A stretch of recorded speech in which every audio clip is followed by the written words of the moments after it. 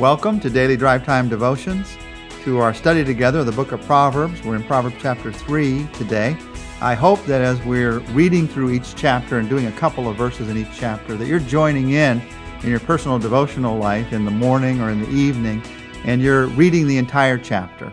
That's the way you're going to get the most out of this. If maybe you listen to this in the morning or evening, and then some other time during the day, you pick up a Bible, and today we're looking at Proverbs chapter 3. You read the entire chapter. We're focusing on a couple of verses from the chapter each day. Today, Proverbs chapter 3, we're focusing on some very familiar verses in the Bible to many people. Proverbs chapter 3, verses 5 and 6. One of my favorite passages in all the book of Proverbs is these two verses from chapter 3. Let me read them to you. Trust in the Lord with all your heart. Do not depend on your own understanding.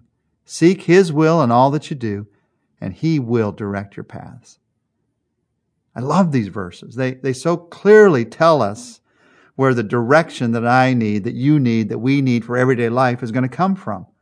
Those words, He will direct your paths, are among, to me, the most comforting and the most empowering of all the phrases of the Bible. He will direct your paths. You know, most people I talk to have a genuine desire to know God's direction. We want to know the path that He wants us to be on. And this verse stands as God's promise that instead of just having to guess at His direction, I can be confident that He will give His direction. Now, one of the most practical ways I can do that is by listening to what the earlier part of this verse says. I have to trust in the Lord instead of my own understanding. That means I allow the Bible to become the checkpoint for all of my decisions. That's what I've found this really comes down to in everyday life. God's given me His Word, and in His Word I can find His truth. So if I'm making a decision, I allow the Bible to become a checkpoint for that decision.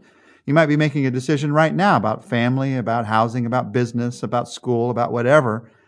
I encourage you to make the Bible a checkpoint for that decision.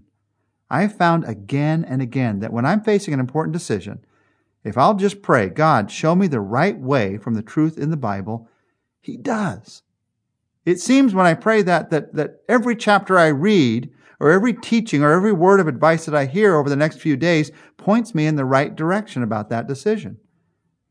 You may be listening to this at a very important decision point in your life. I encourage you, pray that prayer for God's direction, and then begin to listen. Now, as you listen for His direction, it's interesting. Sometimes He clearly says, this is what you must do. You're saying, God, I want to move.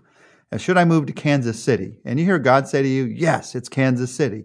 That happens sometimes. I've found many times in my life, God says, yes, I want you to move, but you could choose from 2 or 3 different cities, 4 or 5 different cities. I'm not telling you exactly which city. There's ways I could use you in different places. That makes some people uncomfortable because they'd rather have God's will be a little narrower than that. But the truth is, God's will is incredibly broad sometimes because of the broadness of who God is, the greatness of who God is. And He can work in great ways in a variety of circumstances in your life. So don't put God in a box and say, hey, you've got to give me this kind of answer and it's got to be by now. Recognize He will direct your path. He'll show you the right way to go, the right steps to take. As you're thinking about a decision that you need to make in your life right now, I encourage you, let's pray right now that prayer for God's direction. And as you pray, realize the answer may not be what you expected. In fact, it probably won't be what you expected. But you will never regret listening to and then trusting in God's direction.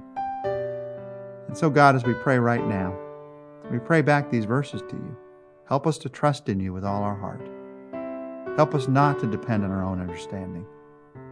Help us to seek your will in all that we do. Help us to start there.